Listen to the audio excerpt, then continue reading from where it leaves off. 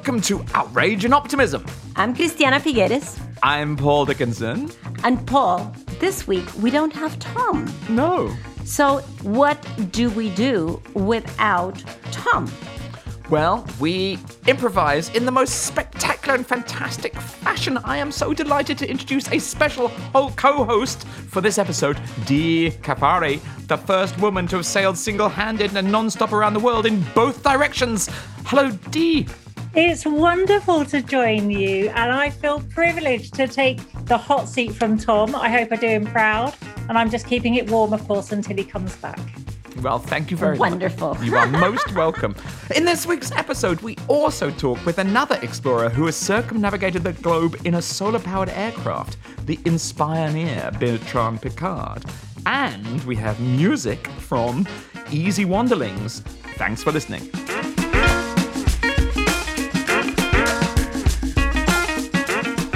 So we are so delighted to have you here joining us, Dee. As Paul has already said, your reputation precedes you as being the British female sailor who has achieved global recognition for your sailing achievements. And you've also dedicated so much of your microphone capacity to awareness on ocean health, which has been a topic that we have discussed frequently on this podcast. But Dee, you also mentioned to us that you have a very interesting connection, actually, to Bertrand Piccard, whose interview we will be including here in this episode. So summarize that for us. Tell us what your connection is there. Well, he's such an inspirational figure of a man. I just wish it was a personal connection. But back when I was starting my sailing career, because I was a school teacher for 5 years, I changed careers. And one of the big names in sailing at that time was Steve Fossett, an American guy who sadly passed away now. But he was a massive adventurer. He was known for his sailing, record-breaking, fast sailing, round-the-world sailing. But he also was the first person to go solo circumnavigation in a hot air balloon. And I was thinking, how on earth are you going to get around the world in a hot air balloon? And I learned then, when I kind of did a little bit of investigation, all about Bertrand Piccard's adventure back in 1999 when he did it as part of a team. But he went around the world as the first hot air balloon to do it. So I have a kind of tenuous link that I knew all about Bertrand Piccard's adventures and his crazy antics. And that was just through the world of sailing. So there's a little bit of a synergy there between the two. Although I don't think you'll be finding me going very far in a hot air balloon, to be honest. Well, we found you going pretty far in your sailing. That is really quite impressive. Have you not broken all kinds of records, Dee, because you made it around the world in both directions. You're the only woman to have sailed nonstop around the world a total of 3 times. Is that correct? 3 times. Yeah, so it's 6 laps in total, and 3 of them have been non-stop, which can be a lonely, pretty isolated place to be at times, I can assure you. Just hold on a minute. You go around the entire world non-stop on a boat on your own. Yes, and that doesn't sound as crazy as it may seem initially. There's many people that do it, but there's actually only 5 of us that have gone what's considered the wrong way around the world. So 4 gentlemen and myself. And it's the wrong way because it's against the prevailing winds and currents. So everything is trying to work against you. And I mean, that took me 178 days. That's 6 months just hanging out with yourself. Whoa! I mean, so I once went on a boat from England to the Isle of Wight. It's 4 miles, and it was extremely dangerous. It was very traumatic, and I fell off the boat because I had my legs on the wrong way when we got to the harbour, and I basically thought I could never go in a boat again. Now, our sometime co-host Nigel Topping told me he went on a boat from Canada to Iceland, and he called it beating. That's what it is, beating. You're against and you did that around the entire world. Is that right? Yeah, so you're literally zigzagging your way to make any progress forward. So you spend an awful lot of your time sailing in completely the wrong direction. So it's very demoralizing. So you tack in both directions in order to go forward. Yes. So you're kind of sailing at an angle to the wind to try and move forwards. But because I've spent so much time in the middle of our planet's oceans, I feel a certain responsibility that I need to educate people about them. I've seen things firsthand. And when you've been there, seen it, done it, it allows you to have a voice that gets listened to out of context. So I don't have a hidden agenda. It's just a genuine passion for what I've seen firsthand. And I'm hoping that's what makes the difference. Okay, so no more childish questions except for just this one. How do you sleep when you're beating against the wind on your own for 40,000 kilometers? Well, you have to sleep at some point. You can't function on endless, pressure. But it's a little bit like being a new parent. So I don't have children, but I have seen it happen where you go from sleeping through the night like the dead to suddenly being responsible for this other human life. And you hear every single sound, every gurgle, every rustle. And it goes on till they're 21, 22 and telling you what time they came in at night. And it's not quite true. And this is what you do as a sailor when you're on your own. You're listening to the sounds of the boat and you're resting more than sleeping. And as soon as those sounds change, you're in tune with your boat and you know what it means. And it's your life in your hands. So you've got to get up and do something about it. It is absolutely amazing. Well, what an honor to talk to you about this amazing thing. But you've got incredible experience of the essentially ocean pollution and plastic, which has become a platform for you. Is that right? Definitely. I realized that I had a voice and I had an opportunity to use that voice for good. And we see the macroplastics, the big stuff, the nets, the helium balloons is my pet hate recently. But the trash that's in the ocean, and it affects our performance. So as a racer, it is quite apparent, but it's also people talk about it and it's a million miles away from them because they're never going to go to the middle of an ocean and see it firsthand. So it's this hypothetical gyre that people talk about, and it affects this marine life that they don't see. So when you're out there as a sailor and you can video it and speak from experience, it just adds a bit more gravitas. And then my most recent round the world was leading Turn the Tide on Plastic. And we, for the first time, captured the microplastics, so the stuff you can't see. And that blew my mind. I did not know we had the problem as big as we did. So I was in the Southern Ocean, the furthest point from land you can get at Point Nemo. So the closest person to you is in the International Space Station.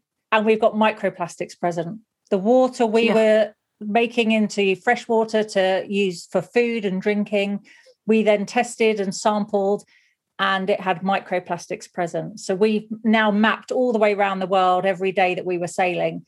And that's kind of groundbreaking data that we can now build on and see if we're getting better or worse. But that, when there's not really much traffic down there, there's no real excuse for it. It really made me realize how big a problem it is. And it gets down there because of the currents, taking all of that junk from where we put it in the ocean. That's right. And it's waste. It's blown out of trash cans at the seaside. It's discarded overboard. It's bad habits. And over time with UV and wave action, it gets broken down. And then it's those microplastics in suspension that are confused as food, that now we can talk about it coming back in a circular way back to the food we're eating. Right. So we tell people to eat sustainable fish because it's good for our health. And then you go, oh, you're now eating that plastic that you've been throwing away. Right. Yeah. And because people relate to it, I think because it then affects them personally, they then grasp the picture. Because I think when we talk about climate change or climate crisis, climate emergency, it's such a huge topic. People struggle with it. And I think it's quite nice sometimes to make it tangible for them. Every single person interacts with plastic every day, so they can make an informed choice. Well, my daughter and I, we live right on the ocean. And so two things that I can relate to. One is we celebrated Easter just a few days ago, as you know. And when they were young, the girls, we used to go out on Easter Sunday and hunt for eggs. And this Sunday, we went out and hunted for plastic on the beach. And it was, just amazing because I go out on the beach every day. And after a while, you get a little bit blind to this. It's a very clean beach relative to others. But even so, when you put on plastic hunting eyes and walk along the beach, it's a very different beach. So we were just so upset about how much we found. And we also watched Seaspiracy, D. That is such a well done movie. And if any listeners have not watched it yet, I highly recommend. It will change your relationship to the oceans. It will change your relationship to fish. And it will definitely change your diet. Yeah, scary. It is scary. I mean, what a fantastic way to bring the topic to the forefront in a way. Yes. Very, very brilliant movie. Right. We're supposed to be talking a little bit about news, Paul. Well, every week we bring in some climate news we'd like to discuss. And this week, I'm going to kick us off. Go for it. Okay, so I'm totally shocked, horrified actually, that about a fifth of global food output's been lost to climate change, according to Cornell University, a recent report. 21% of agricultural output since 1960s lost due to climate change. And that is absolutely shocking, with 34 million people globally on the brink of famine. Completely kind of consistent with what we might expect from a warming world and the degradation of soils, but still just completely horrifying. And yet, in the same week, we've got the EU saying it wants to become a leader in battery technology, putting in 6 billion euros that they're looking to 10x that from the private sector, dwarfed, in fact, by the Biden administration, putting $350 billion directly into clean energy and extending $400 billion on tax credits for renewable energy. So horrific stories of climate change, and yet quite inspiring stories of investment in response. Makes me feel a bit giddy, to be honest with you. Well, I wanted to add this new, very brand new IRENA report that has just come out. IRENA is the International Renewable Energy Agency, headquartered in Abu Dhabi in the UAE. And they have just come out with this amazing report that despite the COVID crazy pandemic, we actually added more than 260 gigawatts of renewable energy capacity around the world last year, beating the 2019 already record by almost 50%. That is just amazing. We have been, saying on this podcast how renewables and increasingly electrification of transport is actually no longer on a marginal curve of improvement, but actually exponential. And here we are. With yet another data point that confirms an exponential curve. So very exciting to know that the costs continue to fall, that installed capacity continues to go up, and that finance is really, really rushing toward these opportunities in order to both avoid stranded assets and in order, honestly, to get on this wave of opportunity of especially wind and solar that is being installed all around the world. It's actually very exciting. I think that you've got all these jobs disappearing with, automation and robots and software and computers and all the rest of it. And yet you have the most massive explosion in jobs in terms of insulating all our homes, building all the renewable energy we need, laying the fiber optic cable in the car charging stations, and then thinking of these really different business models. I mean, agriculture, we've had, people producing plant-based alternatives to meat and biosequestration and so yeah, I mean the it is all about flux, it is all about change. But I believe I've met someone who's been around the world 3 times entirely on renewable energy. Is that correct? You're not wrong there. It's interesting because there's now definitely a trend with the boats these days proving that we don't need the fossil fuel that we carry for charging, and that just in case. We've got really good solar technology now. We've got hydro generators that we're now confident in. There's even solar material on the sails and solar paint going on the decks. So we really are moving away from even needing that fossil fuel carried for those emergencies. So we have to meet certain safety requirements with our engine and our thrust capacity, but actually the electric engines technology is getting us there. So it really will be the ultimate in renewables, as you say. At the moment, we've still got that safety net of fossil fuel, but it's reducing rapidly, and there's more and more confidence going into the new technology. I think there was something very graceful about those old sailing boats. You didn't have something the size of the Empire State Building blocking the Suez Canal when the Cutty Sark was wisping across the oceans to take tea from India. But not that taking tea from India is a good thing, by the way. Oops. Well, India's tea crop is extremely important to the world, and India in particular. Thank you. Yes, well paid for. Yes. Mm-hmm. Carry on. What can I say? The less the better. That's often the quick way out of a situation like this. I have a friend who runs Resonance FM, which is the most wonderful radio art station, and he has long wanted to broadcast around the world soul yachtsperson.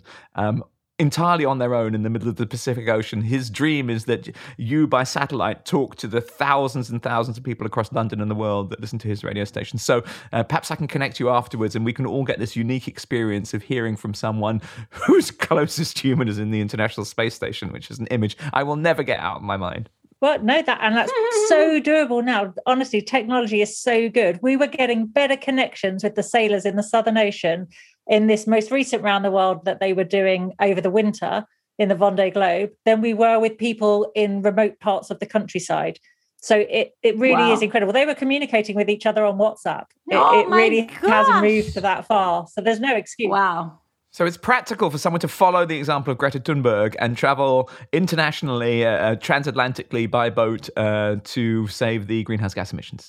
It is, although I would say that the time constraints for people's lives and meetings and schedules may restrict you a little bit. That Mother Nature doesn't always play by the same schedule that the rest of us are on. I remember her saying, what was it? Plus, we now know that we don't have to travel, actually. Yes, indeed. Video. Lovely, dear video. And also, hearing that it was like, camping on a roller coaster. That was a phrase that I thought, okay, maybe it's not entirely as comfortable as some other ways of getting around. It's not for everybody, that's for sure. And you're right. If the last 12 months has taught us anything, that we can do really good, powerful meetings, connect probably more than ever just from the comfort of our own homes without all the travel and the paraphernalia that goes with that. Including the emissions. True. Okay, before our interview, let me just thank a listener who's given a message on social media, Nita Schmidt, who tweets as @EcoBookworm from Bavaria, Germany, says, I'm catching up on my podcast with @GlobalOptimism, and the idea of living under a white sky is so striking, but beyond that, with sulfate aerosols geoengineering, would we ever be able to see the stars? Now, I don't know the answer, but Nita's referring to our recent episode with Elizabeth Colbert, which questioned whether it's right or fair that humans-induced climate change should be tackled by that technology. But anyway, thank you very much indeed for that thoughtful question. And we also this week heard from James Bradbury, who's a regular listener in the UK, who periodically sends helpful little suggestions to our executive producer, Sharon Johnson, on LinkedIn. Heaven forbid I should ever get into LinkedIn. He says, I was a little bit disappointed. The host let Alok Sharma, parenthesis for me, he is the incoming COP president of COP26, close parenthesis, present his government as climate positive when they certainly are not. I thought they all did a great job of respectfully but skeptically interviewing Vicky Holub. I know it must be a fine line to tread. Well, James, thanks very much for that comment. Yes, a very difficult line to tread. We do want to have people such as Vicky Holub, who are very courageous leaders, but with whom we don't fully agree. We want to have them on the podcast, so we don't want to scare them away, but we do want to have a frank conversation. So that was definitely a difficult line to tread there. So thanks for appreciating that. And with Alok Sharma, we do have to, and I believe that we said this on our episode with him, but we do have to separate. Alok Sharma is a UK citizen and a member of the UK government, but in his role as the COP president, he actually has to distance himself from UK government policies and regulations and be completely neutral president, open to all countries. It is very different. what the Prime Minister of the UK does or doesn't do with his policies and his regulations. But Alok Sharma needs to be exempted, if you will, from the responsibility of internal politics in the UK. So there, again, a difficult line to tread between Alok Sharma as incoming COP president and, I would say, Boris Johnson and the rest of his government as being responsible for UK government policies and incentives and regulations. So thanks very much to our listeners. We really love your comments. We read them, and we ask you, we would love to get some more reviews on Apple Podcasts. So if you are listening on Apple Podcasts, please drop us a little review there. And if you're not there, then do continue to message us on @GlobalOptimism on Twitter, Facebook, Instagram, and LinkedIn. So, Bertrand Piccard, a good friend of all of us, a fantastic, as we now know, a balloonist. He's a psychiatrist, an inspireer. He is a brilliant public speaker. If any of you have had the chance to listen to him, otherwise look him up. Does fantastic inspirational public speaking using his experience with Solar Impulse and the first successful around the world solar power flight with his co-pilot, Andre Borschberg, both Swiss, delightful, inspiring, really wonderful people. And we are quite delighted to bring you today a conversation with Bertrand Piccard. Let's hear it.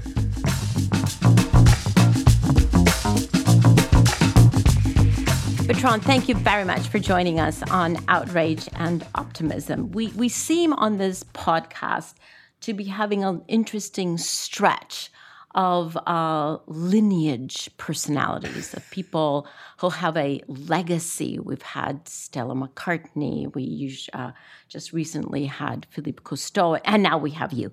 And Christiana Figueres has been on as well recently. And Christiana Figueres. That's right. And Tom Carnac. Rivet Carnac. we can't get away from our ancestors. And Bertrand, your grandfather was a balloonist and undersea explorer, and your father was an undersea explorer. You are an explorer and much more. And I think the most courageous person in your entire clan is your wife.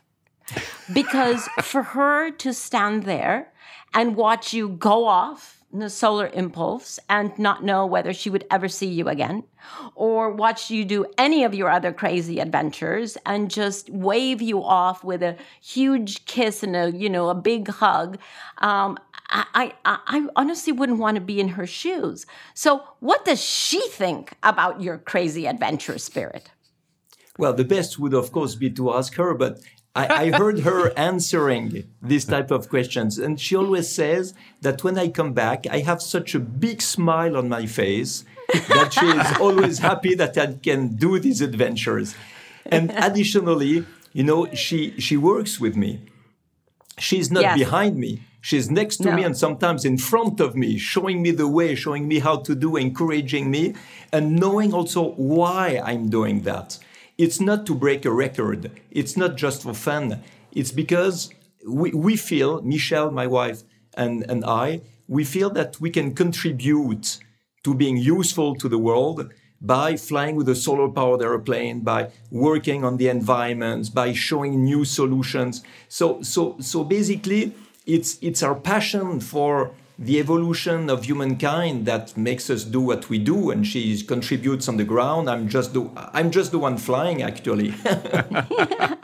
Well, but you're such an eloquent communicator. You really give just riveting presentations in public. But she also does a lot of the communication, right, for the two of you. And it just seems to me, as you say, yes, you're demonstrating, but are you not communicating in a way that seeks to inspire, to kick people out of our status quo thinking, and invite us to join you in a very different world that you have imagined and that you know is possible. Yes, you are absolutely right. All my adventures always have the goal of showing what is possible and what we can take from it to have a better life. So when I flew around the world with the Breitling Orbiter 3 balloon, it was more of a dream, but it showed to the people that it's worth dreaming. It's worth working hard to fulfill what we really like to do, go beyond all the failures, because I failed twice before succeeding. For Solar Impulse, it was really a demonstration of what we can achieve with clean technologies and renewable energies. And when I started that project, when I initiated it, we were in a situation where the protection of the environment was considered to be very boring, very expensive. Nobody really wanted to commit to all the sacrifices that were asked to protect the environment. Less mobility, less comfort, less growth, and less consumption. And I wanted to show that actually you can be very clean with new technologies, with renewable energies. And I wanted to bring passion for the protection of the environment. Solar Impulse was really something that was created to bring enthusiasm to the people about the future, about the solutions, about clean technologies and renewable energies. And do you feel that's happened, Bertrand? Because I think it's such an interesting point that actually we need to embrace this kind of exciting future. And we still kind of feel like climate change is a bit of a burden and we don't want to have to deal with it and our lives are going to get worse. And that hasn't really come through yet into the collective consciousness that our lives can be better if we deal with this. Do you think that's right, and why not? I think that a lot of people have understood. Okay. But of course, there is still a lot of work to do. And maybe people have understood that we can do it. People have understood that it's a fantastic adventure to protect the environment and protect humankind in the 21st century. But what people have maybe not understood enough is the fact that it is profoundly profitable. Mm-hmm. That if we want to push the economy, if we want to make industrial profits, if we want to give shareholders some dividends, if we want to create jobs, even new professions, new industrial opportunities, there is nothing like the protection of the environment. Because we have to go today from a world, I would say a world before COVID, that was unstable, fragile, dangerous, unfair, polluting, to a world that will be safer, more efficient, even more profitable, and that would escape from the recession. So what can we do? And more just. And absolutely. And get out of these inequalities that are also so dangerous for the world, not only morally unacceptable, but also very dangerous in terms of social stability. So what can we do in that field? We can become more efficient. The world before the COVID crisis was inefficient.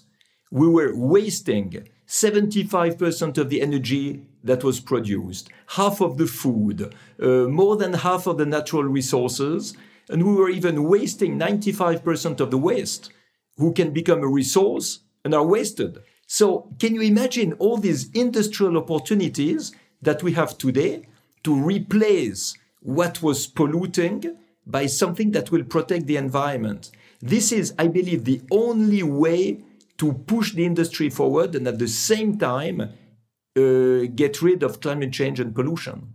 When you said it out like that, it's so compelling, right? And we all know the numbers of the possibility to drive the next generation of great new jobs, etc. But it feels like, it reminds me, a while ago we had Wanjira Maathai on this podcast, who I'm sure you know, the brilliant conservationist from Kenya. She came up with a brilliant phrase. She said, we are facing a serious courage deficit in the world.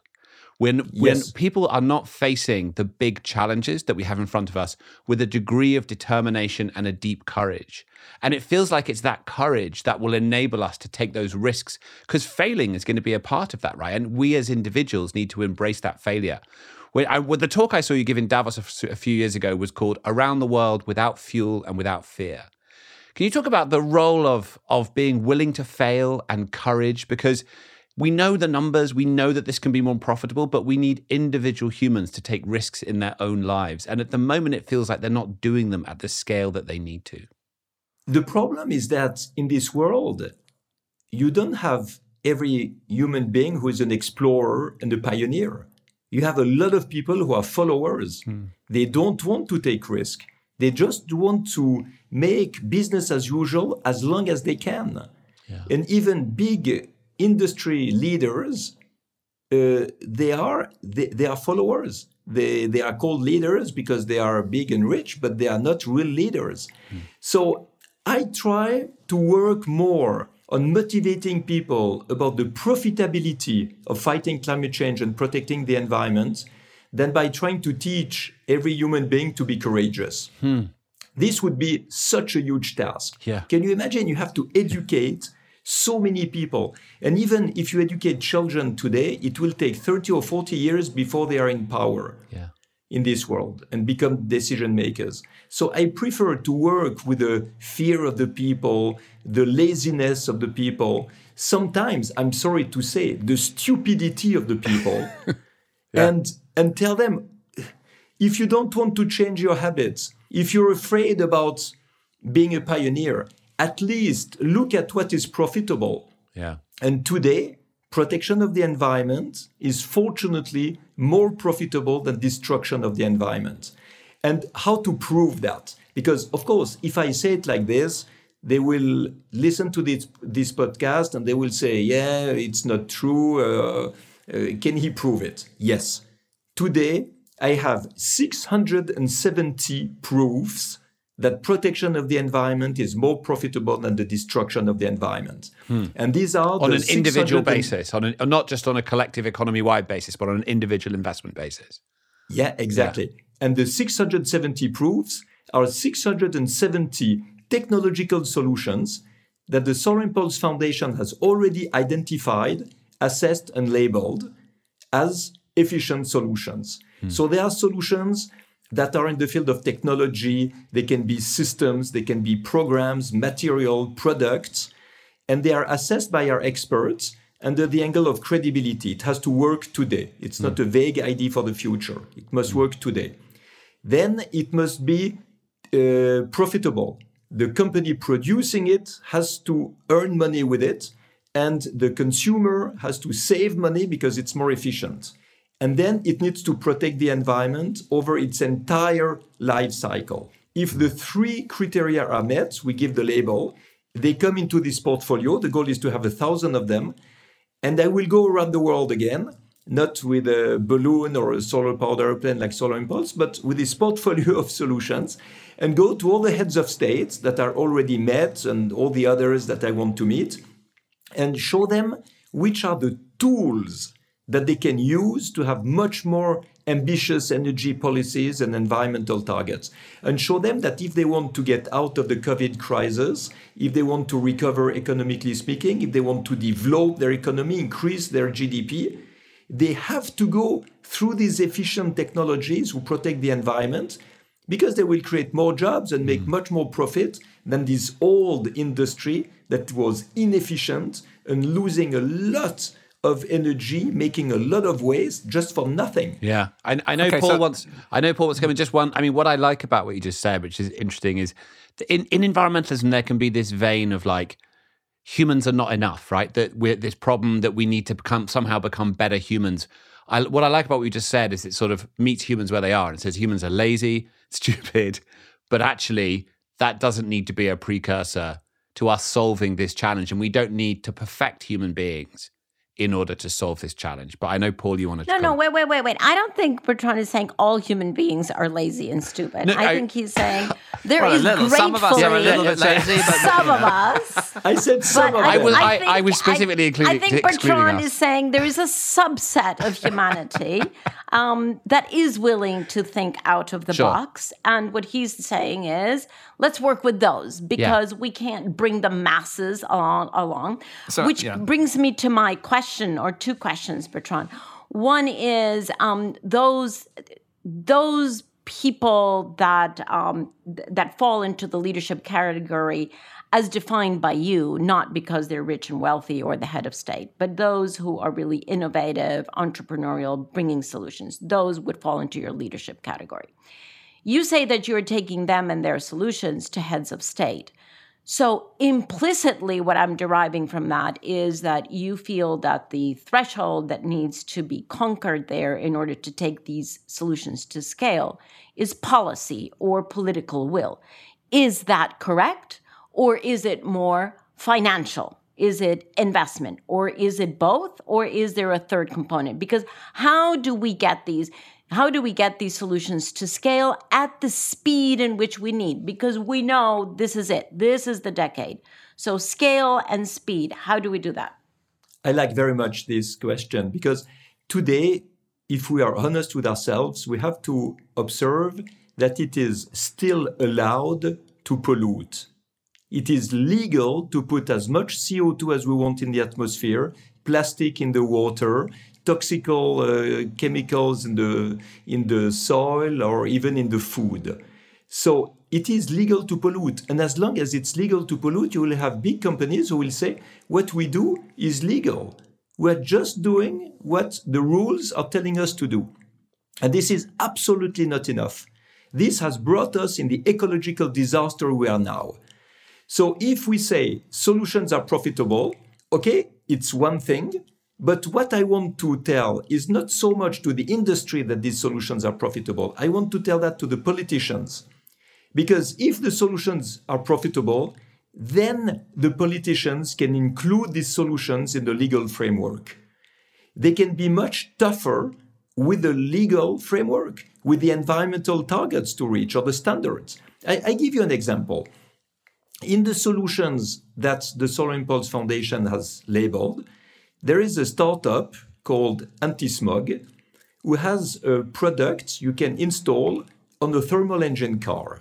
It reduces the particles emitted by 80% and the fuel consumption by 20%. And it costs 500 euros. So just with the fuel saving, you are profitable after 6 months. If it is profitable, as I told you, why isn't it not mandatory? It should be mandatory because if the countries, the governments would tell to the automotive industry, just make cleaner cars, they will answer, we'll go bankrupt if we do that. But if you tell them you are obliged to use this type of technologies to have your cars much cleaner, and it is profitable, they cannot refuse. So you see how much important it is to have a legal framework that doesn't consist in having more regulations, but to have modern regulations that are based on the technologies that we can identify today and not based on the technologies that were polluting 10 years ago or 20 years ago and that we are still using today. Yeah. So to a certain degree, some of that's been happening, right? And it's so interesting what you said. I mean, if smart regulations will enable industries to survive, make more money, conserve more jobs, protect the planet, industry is asking for them, but political leaders are not delivering them. Do we conclude that they're stupid? Well, it is absolutely stupid not to take the opportunities to make the industry better when it can be cleaner and more efficient. Yeah. But today, you know, we are in a situation where I think we are fighting between the one who are aiming for degrowth, right, and the one who are still fighting for so-called unlimited growth. Right. One is leading to social chaos, the other one is leading to ecological chaos. Yeah. And people should understand that there is a third choice. The third choice is qualitative growth. Qualitative growth is when you make money and create jobs by replacing what is polluting by what is protecting the environment. So what you are increasing is the economical return. You are making money, but basically you are wasting less, you are consuming less, you are producing less, because if you are more efficient, you don't need to waste so much resources, energy, water, or whatever in order to reach your goal. So I think this should be really understood because it's a little bit like Taoism. And in the Taoism, the goal is to take the both extremes and combine them into a unicity. And as long as you are in the extremes, you are in the duality, not in the unicity. So you will fight together. If you can combine the two and find the third way, then you can put everybody in agreement and move ahead. Well, sadly, we have to come to the end of this episode, Bertrand, and we always ask our guests a question that you've actually answered throughout the past 25 minutes, and that is, with respect to what we need to do, at the scale of what we need and the timing of what we need to do, are you more outraged or more optimistic? I am very optimistic when I see the number of technological solutions, of new investments, of all the profitability we can make out of the protection of the environment.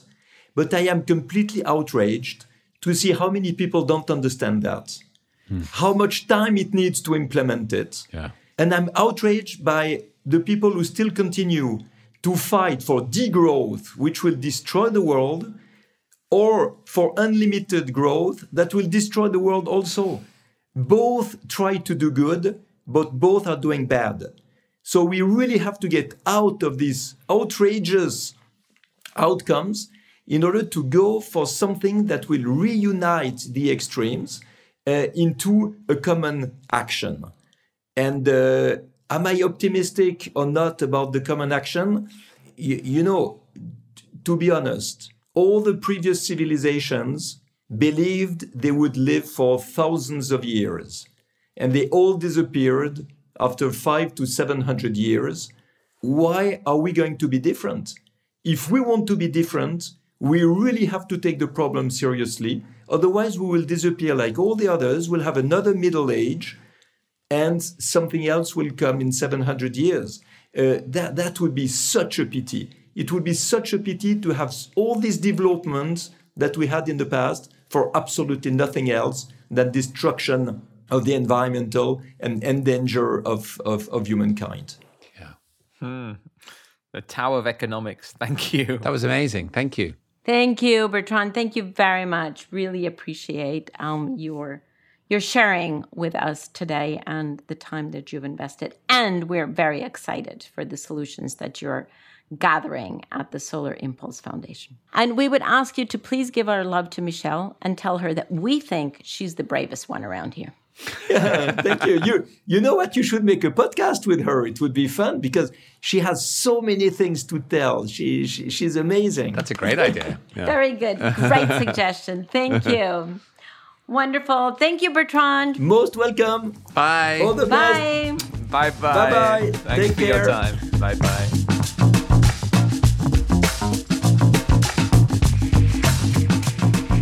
So, girls, there we hear from Bertrand Piccard. What did you make of that? I love him. I could listen to him all day long.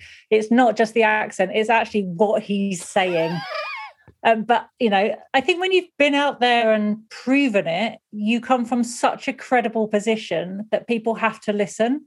And I just love the way he's just challenging thinking. He wants to move it now. Let's not talk about it. Let's do it and make it happen. And, you know, he sees the issues. He's proved something beyond doubt with the solar powered flight. And he's proved it. But he realizes that people are fearful of change. Everybody hates change. We're all scared of it. And people that have got to take their communities and their countries and their people with them have to take the votes with them to make it. So they're scared of doing anything too radical. So his solution is to go with solutions, literally 1,000 solutions, making it even less of an excuse to back away from it. And as soon as you mention to entrepreneurs, there's profit and there's money to be made and there's jobs to be had. I mean, he could sell sand to the Arabs and ice to the Eskimos. Well, I particularly love that Bertrand chose to do this exactly, to put all of this time and effort and thought into drumming up these 1,000 solutions, or into harvesting them, actually, because he's harvesting them from others. Because, you know, the fact is, coming from the family that he comes, from his grandfather to his father to what he did himself, he could have just, sat himself in a cushy little, room and said, right, that's my contribution to the world. I've proven that we can go around the world with solar flight. That's it. But the fact that he then takes that platform, very similar to what you did, Dee, right? An amazing platform that both of you built for yourselves, and then you're using it for the health of the ocean, and Bertrand is using it to harvest these thousand scalable, profitable, non-polluting solutions. It really is. I'm truly grateful to both of you, actually, Dee, to you as well, and to Bertrand, to be willing to do that, because you're going the extra mile in the face of the fact that we have to go many miles.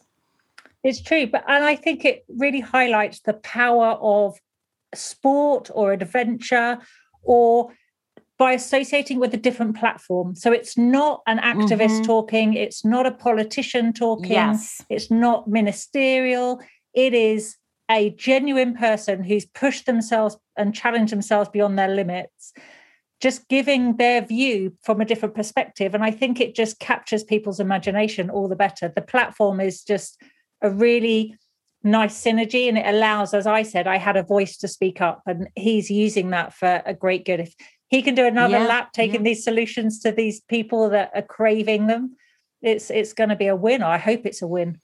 Well, what he's doing, right, is he's harvesting these solutions, and then he wants to travel around and present them to heads of state and say, look, here is a menu of solutions that you can implement. So he will take that next step, which is fantastic. No, but I mean, joking aside, I'm amazingly impressed by your achievements, by his achievements. And I think not only do you have that voice that you describe so eloquently, but also I think you're very deep thinkers.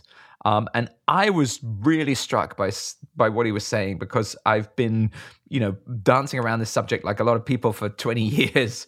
And, he talked about how there really is a role for business, that business can lead on this, but you absolutely need politicians and governments to enshrine in law different kinds of regulations. He said, as long as it's legal to pollute, it'll be hard to make a case for business to make a switch. But if you change the law, you can do it. And he recognizes it's the job of the governments to make these laws. It's the job of business to lead with it.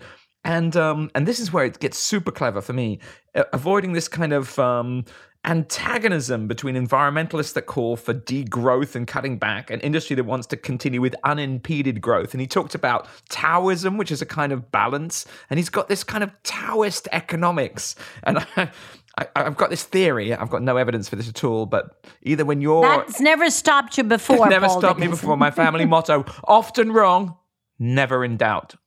There's you in the middle of the Pacific, close to the International Space Station than any other human.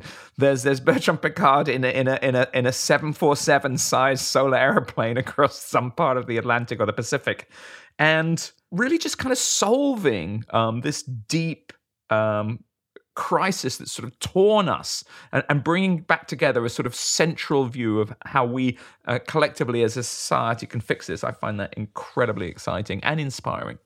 Well, I think the environment we put ourselves in gives us time to think, and that can be scary at times.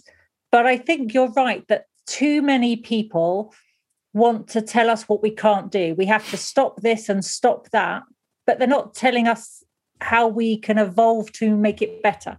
And that's where he's gone that extra step. And your comment on degrowth there, it's too easy to ban this and fight that.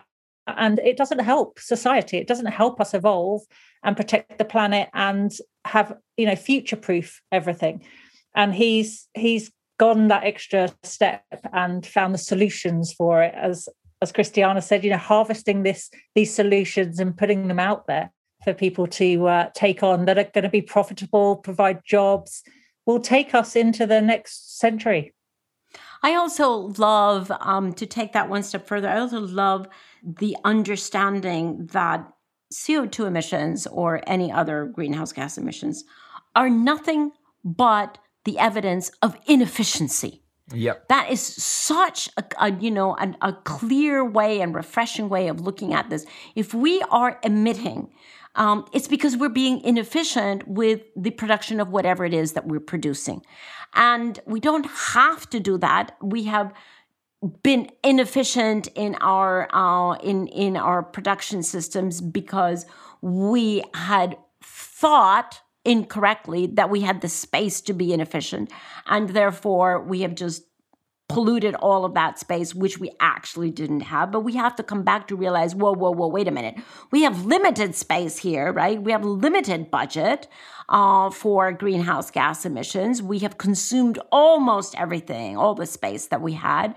And so this is now about how can we be efficient in our transport, in our energy, and everything that we do in our manufacturing. How can we be efficient to produce what we need, not produce what we don't need, not consume what we don't need, but produce what we need in a highly efficient way. And I love the discipline of thinking about that. CO2 is nothing but inefficiency. And also when he commented, I think, Paul, you mentioned it earlier, of without the legislation there, without the rules being in place, what's to stop us? So we're lazy, aren't we? We're inherently lazy and we just keep trickling along. And the argument is the fossil fuel companies, the oil companies, actually have the funds to invest in the renewables and the new technology. So let's force them to do it, because while we're still selling the oil, they'll just carry on because it's convenient and they're good at it. But actually, they've got the technology and the finances to go to the next evolution of energy, and let's force them into that earlier. I think we're afraid. We're afraid to challenge, and we're afraid to put a hard line.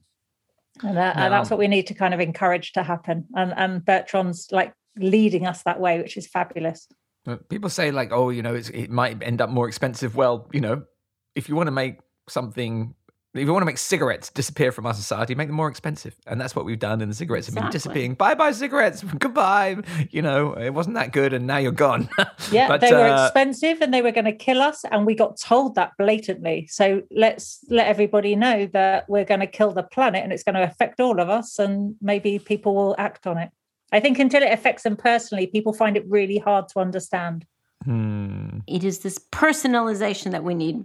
So we have a fantastic musical artist, Paul. Are you going to introduce? I just wanted to say, girls, thank you. It's been a great deal of fun. Thank you so much, Dee, for being our guest host. I hope you'll come back soon. I hope Tom takes many more holidays, because I find it just amazing to be with somebody with such extraordinary, kind of unimaginable achievements, and such an honor for us to be able to spend some time with you.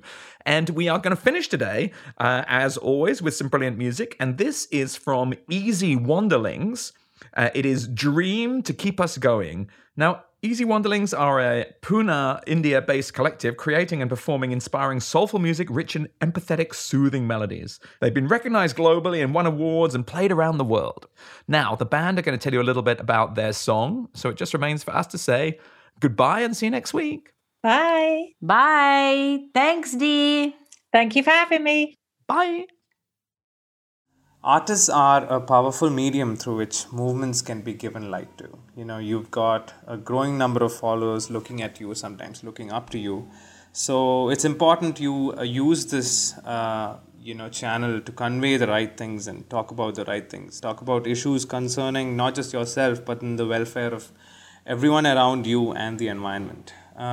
Basically, because your creation will live long, and so does the meaning it carries. So I think we should use this platform, responsibly, and convey meaningful messages to your audience.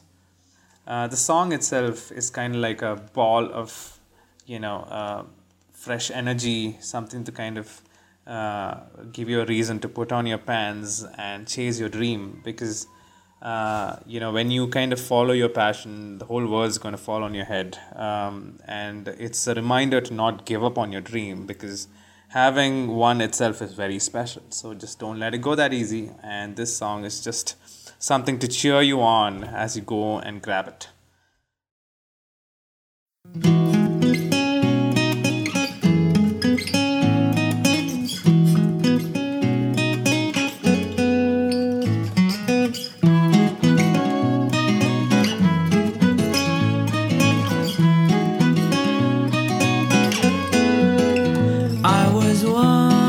was told the mind's a sacred place, but it can squeeze you.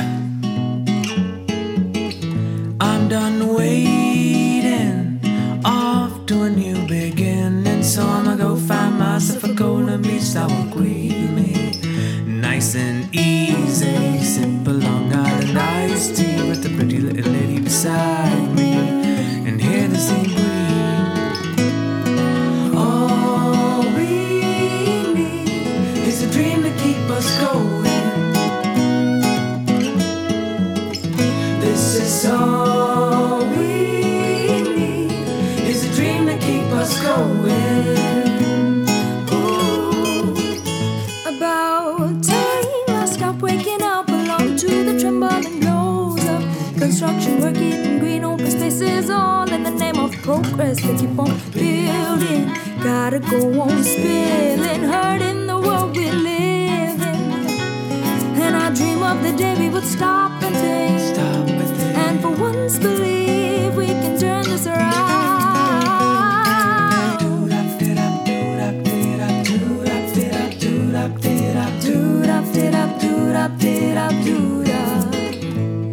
Give it up for the ones who reach for the stars, turn things around while the others sit and frown. Give it up for the ones who gave it all up, stood for the truth for you and for me. Give it up for the ones who said, with the past, I'ma start from scratch and do all I can. Give it up for you and for me. But it all started with the blues, back in a dream. All we need is a dream to keep us going. This is all we need, is a dream to keep us going.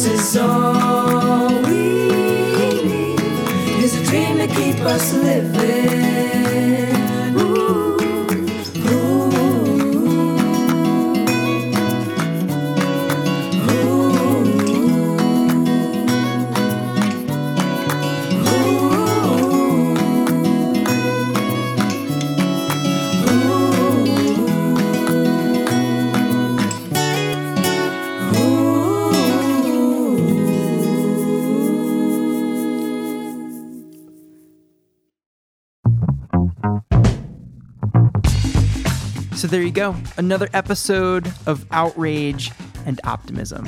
The track you just heard was Dream to Keep Us Going by Easy Wanderlings. As always, links to check out more of their music in the show notes. I've put a link to a living room performance they gave in Mumbai. It's a fantastic Saturday mid-afternoon listen. Just throw it on your TV or headphones and let the music work on you a bit. So thank you to Easy Wanderlings. Oh, and speaking of music, did you get a chance to listen to our double vinyl-esque, mixtape adjacent, Stubborn Optimist playlist? If you're looking for more music, check out last week's episode and bonus episode for a feature of all the artists we've had on the podcast thus far. And thank you to our guest this week, Bertrand Piccard. If this episode is the first time you're hearing of him, please go check out his TED Talk, as well as the Solar Impulse Foundation, which on their website, you can look at pictures and read of actual climate solutions that you can put, like in your home. And each solution is tagged with which SDG, which is the Sustainable Development Goal, that it addresses. It's so well laid out and organized. This is the antidote to doom scrolling. And It's all in the show notes, so click away. And thank you to our guest host this week, Dee Caffari. Such a pleasure to have Dee on with us. There is a treasure trove of videos on YouTube to watch of Dee sailing and tell some incredible sea tales. So all of her social media and links are in the show notes. I just want to take a second. We have really cool people on this podcast. People who've done incredible things. It's really a privilege. And yeah, speaking of incredible people, Outrage and Optimism is a Global Optimism production.